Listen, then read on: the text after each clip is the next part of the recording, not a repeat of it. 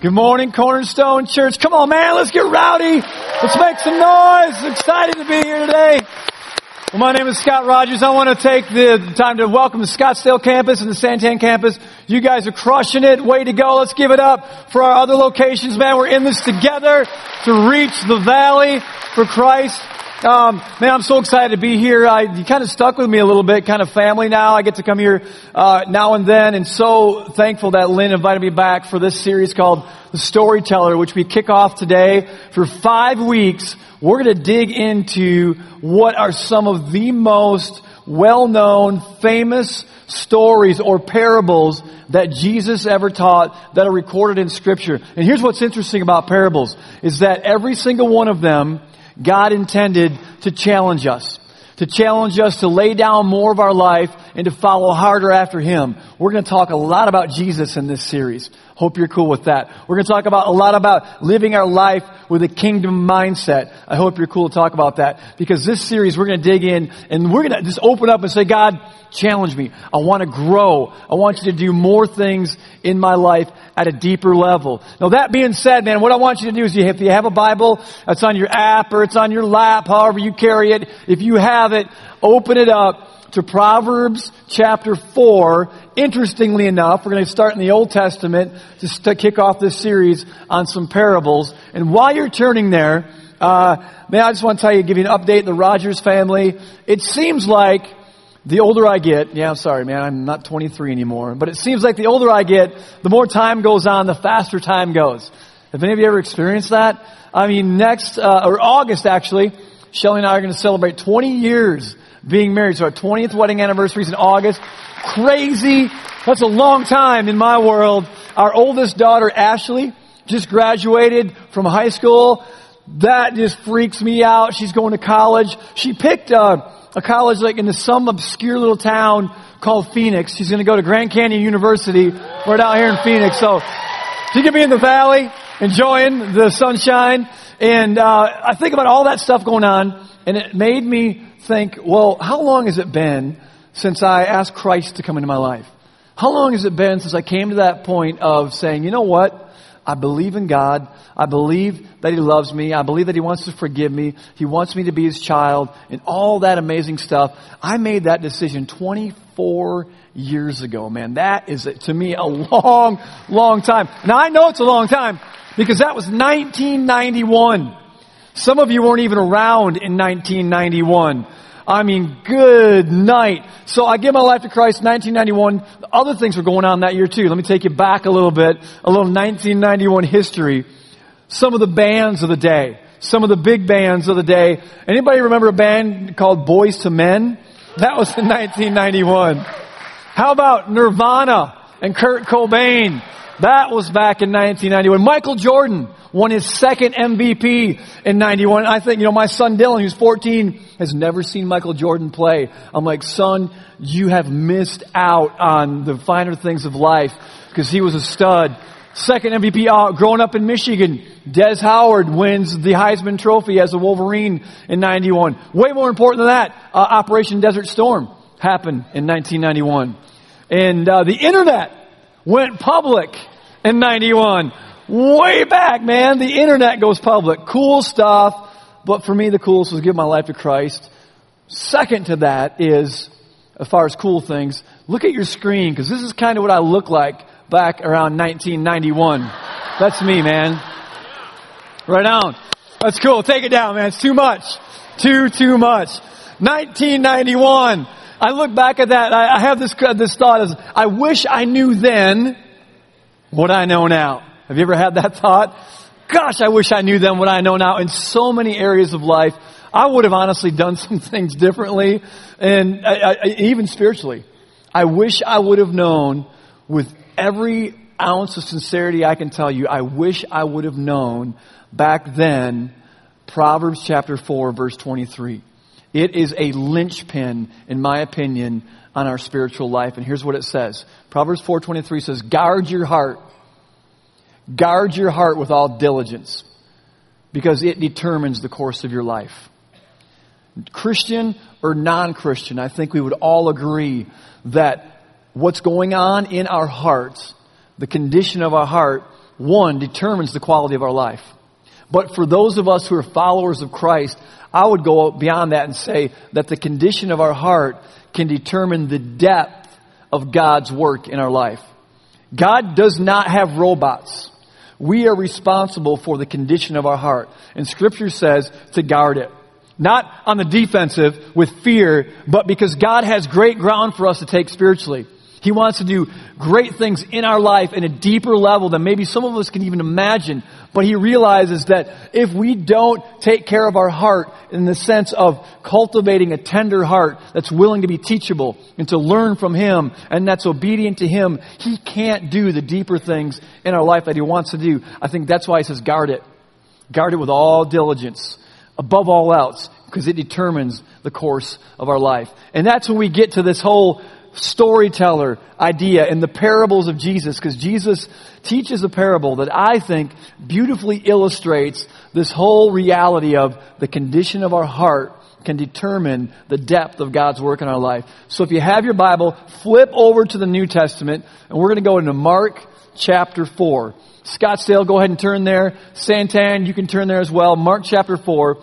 And Jesus tells this parable.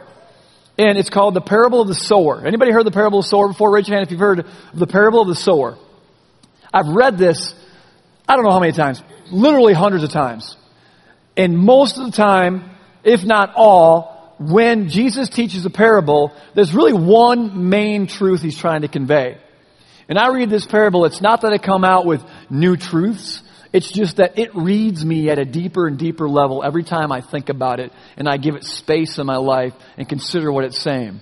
Back in the day, before we get into the text, the teachers of the day, the rabbis, the other teachers, Jesus being one, man, he was a master storyteller. I mean, as the Son of God, why wouldn't He be, right? He was an incredible teacher. Scripture would literally say that people were mesmerized by His teaching, not because of His charisma, but because of the depth of the truth and the conviction that came from it. And so when Jesus teaches a parable, He was doing what many teachers in that day would do.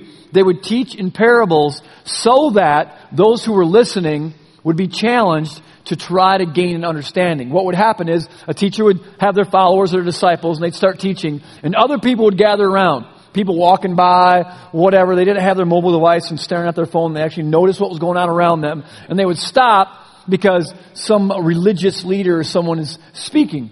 And they would literally stop and listen. And they would speak in parables so that after they were done, those who really desired to know the deeper meaning would stay behind and ask, what are you trying to say? And if you read Mark 4, you can see that that's going on.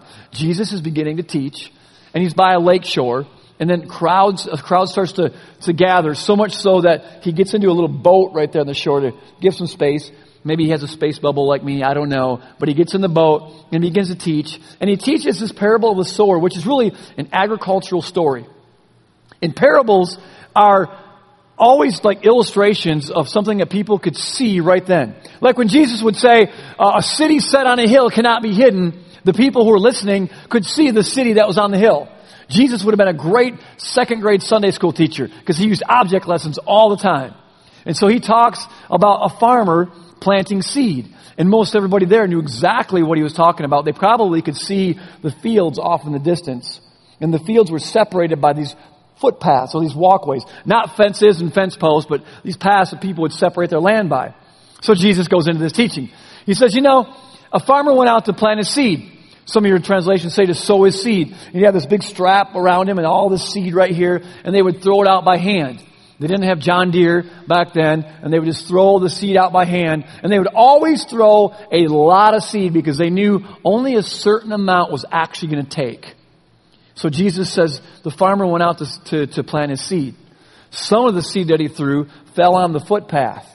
And the footpath is really hard. The ground is hard.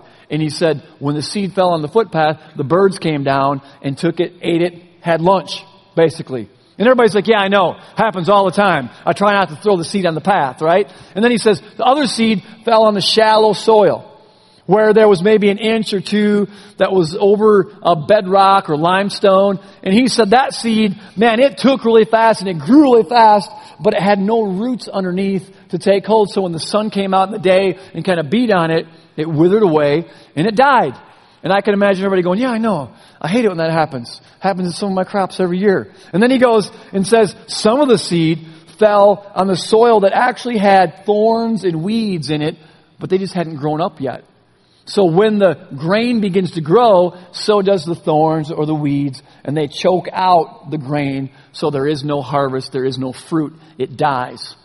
They knew that as well. And then he wraps it up by saying, but some of the seed fell on fruitful ground, where it grew a harvest, some 30-fold, 60-fold, even 100-fold what was planted. And then those who cared to know what the deeper spiritual meaning was of this simple story said, Jesus, we don't understand. What are you trying to say with this? And that's where we're going to pick it up. So open up your Bible, look at Mark 4, verse 13. And Jesus responds interestingly to that question where he knew someone were going to ask it.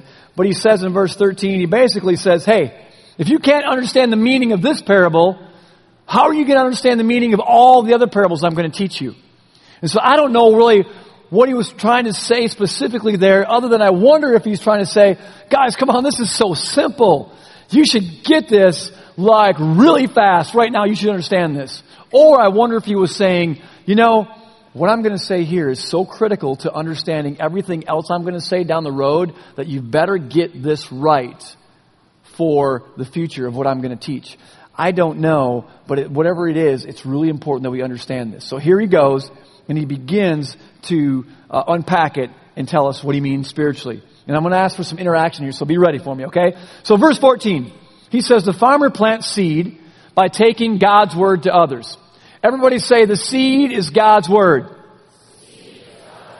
Scottsdale, the seed he's talking about is the Word of God. It's the Scriptures. It's the Holy Bible. We have different names for it, but that's what he's talking about. So Jesus is saying, you know, when the farmer goes out and throws his seed and the birds come down and they take it away, well, what, spiritually speaking, God's Word is going out. And God's Word is being thrown and scattered and looking for fertile soil. And then he goes into verse 15. And he says, you know, the seed that fell on the footpath, it represents those who hear the message. Just pause real quick. When I say hear the message, what he's really saying there is the message of what we would call the kingdom of God. That is the message of creation and restoration and God redeeming us back into relationship through the coming Messiah and all of that stuff. That's what he's referring to, the whole package, when he says the message. He says the seed that fell on the footpath, it represents those who hear the message, only to have Satan come at once and take it away. Everybody say the hard heart. Santan Campus, the hard heart, not to try to scare anybody, but if you read the Bible, you quickly realize that there is a spiritual enemy. And his name is Satan.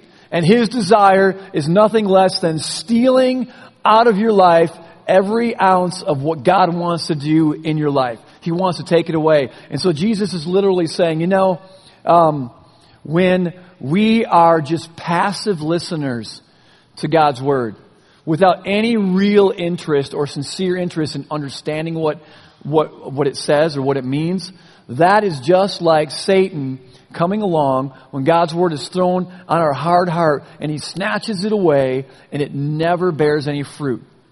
I'm just convinced that if we casually hear something taught from the Scriptures but we don't really care to know what it means, that Satan comes along and whatever way that works to distract us from that truth, and so that we just keep on moving along with life and we don't ponder what we just heard.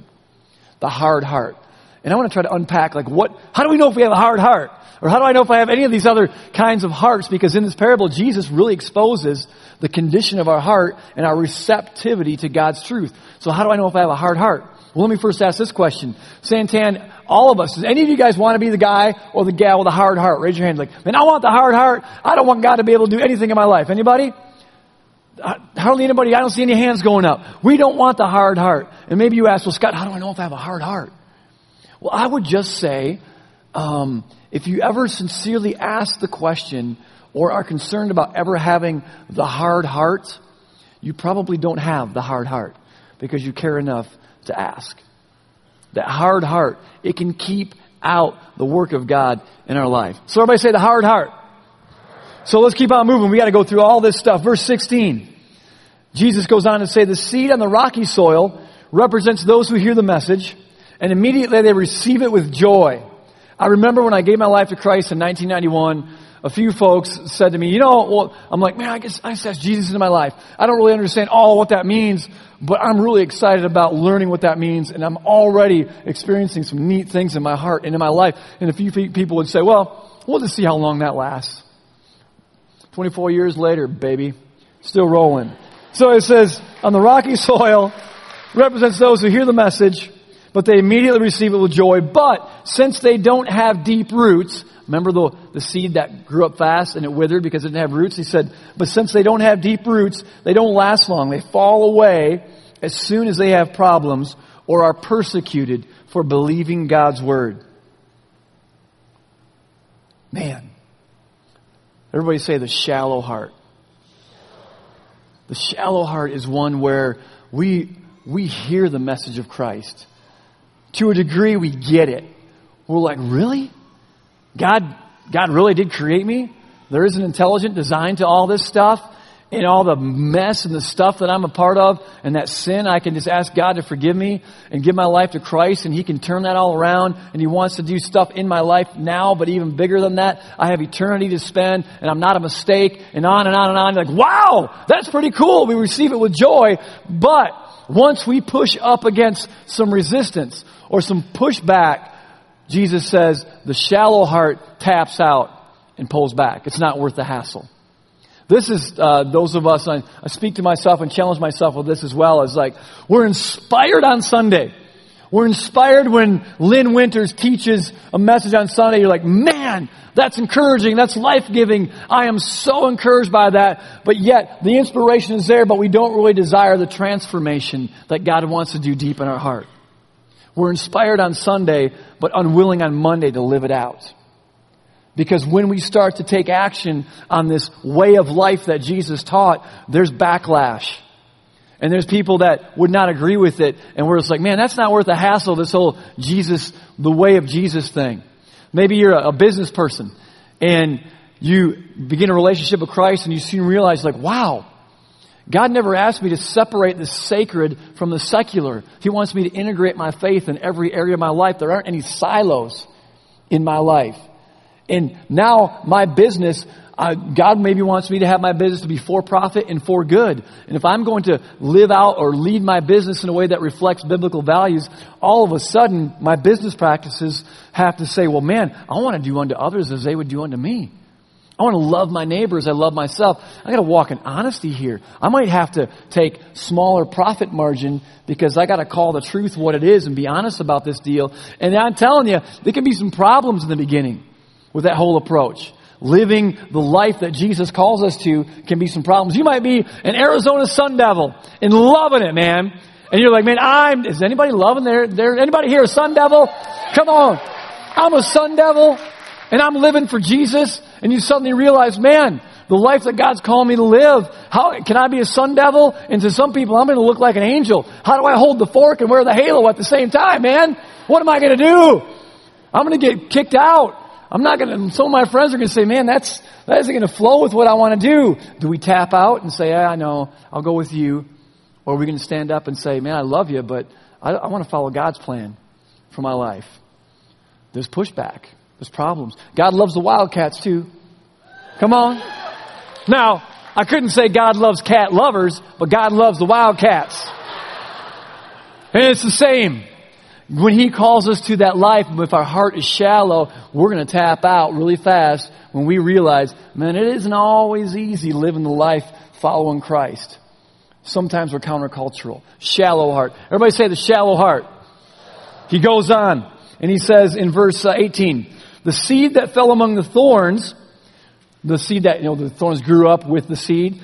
He said, the seed that fell among the thorns represents others who hear God's word, but all too quickly the message is crowded out by the worries of this life, the lure of wealth, and the desire for other things, so no fruit is produced.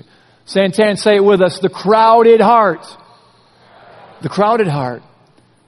God's doing a work in our life, but yet there's other things there. It's like we can be pursuing a relationship with Christ, and yet at the same time holding tightly to other stuff.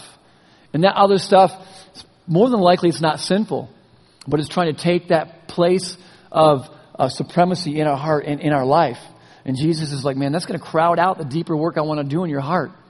It's that stuff where, the worries of life and the desire for more. And it's as if we can be rightly getting our identity in Christ, but getting our security from other things. It's a challenge. It's like we want the benefits of following Christ without the commitment of following Christ, to step on our own toes a little bit. That shallow heart where I'm like, man, I'm worried. I worry about a lot of stuff. I worry about our kids. I worry about what my dog is doing in the neighbor's yard. It's like, don't be peeing over there, man, get over here. But I worry about stuff. And it's not that it's wrong, but I think what Jesus is saying, worry is just a level of fear, and fear is about tomorrow. And if we're fearing about God's genuine care for us and how things are going to work out, and we're going to try to control it and manipulate it, and we're just going to have so much worry, it's going to crowd out what God wants to do in our life.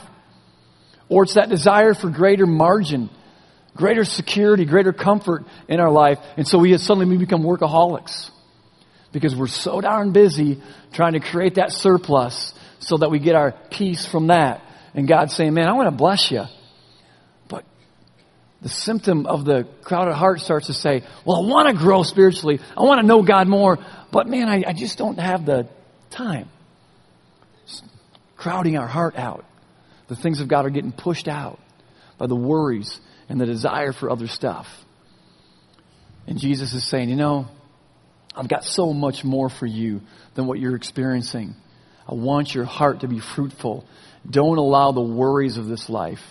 Don't allow the want for other things to push out the space that I need to take up to do a deeper work in your life. So we have the hard heart. We have the shallow heart. We've got the crowded heart. But then he gets to the really good one, and that's what we call the fruitful heart. Say that. The fruitful heart. So here's where he goes. He lands this plane in verse 20. He says, "And the seed that fell on good soil, it represents those who hear and accept God's word and produce a harvest of 30, 60, or even 100 times as much has been planted." This is the fruitful heart. And what's interesting about this is it's not rocket science to have a blessed spiritual life, a fruitful spiritual life, where the evidence of God working is easy to see, in the peace that we have, and the joy that we can have, and the patience that we can have, and the hunger for God, and the desire for spiritual things can be there in abundance. And it's not rocket science. Jesus simply says the good soil is those who hear God's word and accept it. It's like, accept is really, God, you said it. I'm going to believe it. And now this might sound like a swear word, but I'm going to obey it. I'm going to submit to it. I'm going to surrender to it. And I'm going to do it. I'm going to live this thing. I'm going to act on it. No matter what problems, what persecution, what worries crop up, what desire for other things come my way, I'm going to choose to follow Christ. And God says that's the heart that I can do great things in. Because the condition of our heart determines what God can do in our life. That's the heart God wants. And it doesn't take a whole lot. We don't have to go fast for 40 days and walk around Maricopa. You don't have to read 30 chapters of your Bible every single day to grow spiritually. We really don't have to. It's just the little every day being intentional to grow spiritually. We have this orange tree in our backyard. It's a little tree about 6 foot tall, and it's been looking horrible for a couple of years. So we're in this drought in California. You probably heard it all over the news. California's called the Golden State because it's just burnt up. That's my opinion on why it's called the Golden State. Everything, it's so dry. They're literally even having car washes in our community. Kids, car wash, free car wash fundraiser. Well, they're not using water. They're doing interior car cleanings now because it's taboo to use the water. You literally have to put on your fatigues or your ninja suit after sunset and go out with your hose, turn it on low, and wash your car so your psychotic neighbor doesn't call the city and turn you in for violating water restrictions. It's crazy how dry it is. And so we have this tree in our backyard. It's just a victim of the drought. These oranges are like oranges that need Jesus, man. They look horrible. They're dying on the vine. There's no life to them. And my wife Shelly had what she thought was a great idea. She says, you know what we're going to do? We're going to help that orange tree. And when we wash the pots and pans in the sink, the stuff that doesn't fit in the dishwasher, while we're waiting for the water to get warm, you turn it on, you wait for the water to get warm. You might not have that here in the desert in the summertime. It might be hot right from out of the gate. But most of us have to wait for the water to get warm. She says, while we're waiting, we're not just going to let it go down the drain. Let's take this little bucket and let's collect the cold water. And then when it turns warm, we'll put it in the sink and the soap and let that be the dishwater. But I'm going to take this little bucket and I'm going to go out and I'm going to pour it on the orange tree. And I thought, that's the dumbest idea. Do you really believe you're going to solve the drought of California with your little ice cream bucket? And she's like, no, you just watch. And I kind of roll my eyes like every husband does when the wife has a great idea. You know, we setting us up to look like the fool. And so she starts putting water on the tree and she trains me. I suddenly find myself, catch the water. And I go out and put a little water on the base of the tree. And then I get into it. I'm like, well, there's a plant over there. Let's get that next time. Let's get that water. And I go out and put on a couple plants. The whole time this is going on, I'm not really paying attention to the orange tree. Honestly, it's almost like I'm not even looking up. Well, time goes on. Shelly comes in the house one day. She has 2 or 3 oranges in her hand. She says, taste this orange. And I thought, oh, here we go. She's going to nail me right here. I taste the orange, and it was incredible. Incredible. I know many of you guys have orange trees in your yard, and you know when they're fresh off the tree and it's a good season, they are absolutely delicious. It was amazing. And I think about that same thing spiritually. It didn't take a fire hose to water that tree every single day for hours. It was just a little bucket every day or every other day doing the basics, watering that tree, and the fruit came. It's the same way in our life most of the time spiritually. Just the basics. Reading God's Word with a heart that wants to grow and understand what He's teaching. It's not coming to church to sing songs, but to worship God through song.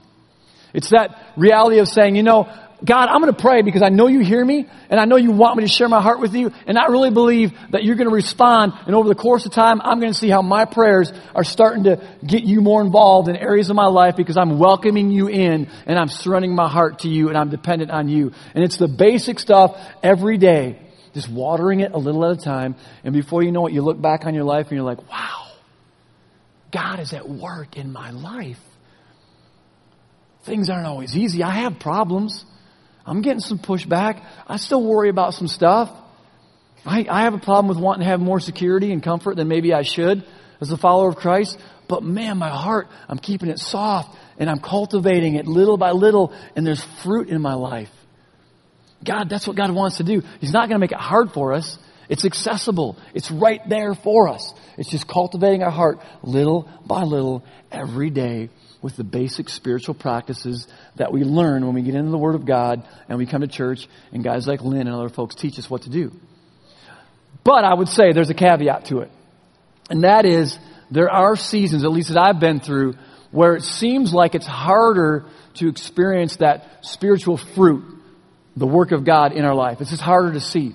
I don't know if you've ever been there, but you kind of feel like you are in the drought and you're dry and it's like, God, where have you gone? Have you left me? I don't see you active anywhere in my life, and everything spiritual seems to be harder than it usually is or should be. And I think it's in those seasons, if you've been a follower of Christ for any time, you've probably gone through that. It's in those seasons when we realize that the hard work is going to be the heart work.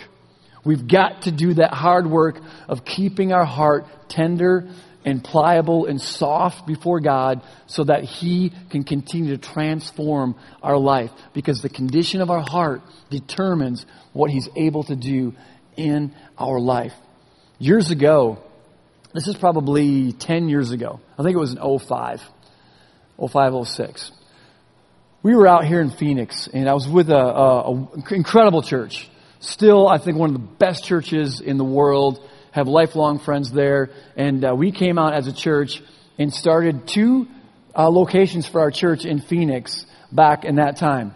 And we had this big desire, great intent. We wanted to reach people who probably were far from God, didn't know God, had zero interest in going into a church. And so we come up with this big idea of how to launch this thing. And we did this marketing campaign. And the marketing campaign said this. It said, love God, but hate church. And then it was kind of like said, so did we. Come out and check out our church. And 2 things went really bad with that whole marketing campaign. Well, first is we did hundreds of thousands of big postcard mailers that maybe hit many of your mailboxes if you were around the East Valley back in that time. We did billboards all up and down the highways. We did 150 late night infomercials in the Phoenix television market, hoping to get the guy sitting in his living room at 3 a.m., eating the frozen banquet dinner, waking up 3 hours later with a horrible hangover. We're trying to reach that guy. And so, as we're trying to do all this, we realized the whole thing of love God but hate church went wrong, because the first thing we quickly realized was that we indirectly spoke negatively of other churches. And we realized, you know what? That just makes the assumption that someone has had a bad experience at a different church. And that is not a kingdom mindset right there. Fouls on us, wrong, we're sorry, we made a mistake. That went wrong. And then the other thing is, love God but hate church. It didn't really seem to get people who didn't know God. It actually worked for a few people, most of which were incredible, who are friends to this day. But it seemed to attract some people who literally said, I love God, but I hate the church. Imagine being the pastor for those people. Oh man, I love God, but I hate everything you represent. Like, well, come on in, man. Join the family. It was amazing how my weaknesses were so overexposed. Like, everything I did that was even close to being wasn't perfect. I felt like the ant under the magnifying glass on a hot summer day. You're like, all right, let's burn this sucker up, man. Ooh, poof, there he goes. You ever done that? It's pretty cool. Try it sometime. I felt like that was me. And I remember going through that, and I was like, gosh. And I was praying, God, I love you, but your people are killing me. I can't do this much longer. This is crazy. And literally what was happening was, for me, the work of God in the local church was crowding out the work of God in my own life. And I came to that place where I realized my heart's hard. I'm not into this anymore. Most people I'd look at and say, man, they're incredible people, the most sincere people I've ever met. But every now and then I'd look at somebody in a group and I'd be like, that guy's a jerk. God, I don't care if you do anything in his life. I know Lynn never thinks that, but I did. My heart was getting hard. I didn't love people like God wanted me to. And I began to say, you know, God, if this is what it takes to reach people who don't know you, I'm tapping out. I'm done. I don't want any part of it. It's too much of a hassle. I began to worry about stuff. What are people thinking of me? And, you know, all my weaknesses. God, you can't use me. And I became bitter towards other people. And God really began to show that to me and say, you know what, Scott, people are not your enemy. I'll take care of people. Your enemy is your hard heart. You've got to guard your heart with all diligence, because what you do right now in this season is going to determine the course of your life. You've got to do the hard work of the heart work in your life. I had to get on my face before God and repent. I had to ask for forgiveness and say, God, forgive me for judging people, for being bitter over people. And God, I need to help me let it go. And over the course of time, the fruit began to come back in my life. I could see the work of God in my heart again. No matter what was going on around me, the fruit was, there were still some thorns. There was still some weed in my life. Well, weeds. In California, everybody has weed in their life, right? Man, I got weed. I got fruit. We're all good. The best of both worlds. But the fruit was coming back. And my heart was soft again. And I've gone through seasons of that over again. God, I want to cultivate my heart. I want it to be tender. I want the fruitful heart. And so I want to pray for you this morning. Santan and Scott, I want to pray for you as well. My prayers aren't anything different than your prayers. All right? But what I want to pray for is our hearts. And I want to ask you the question, which of these areas do you identify with the most? Are you the hard heart, where you could care less if God were to speak to you and what he's trying to say? If so, just own it and say, God, help me to listen. I want to be that person that pauses and listens to what you have to say. Maybe you're the person with a shallow heart and you know the benefits of following Jesus is not easy, but there's a cool benefit package.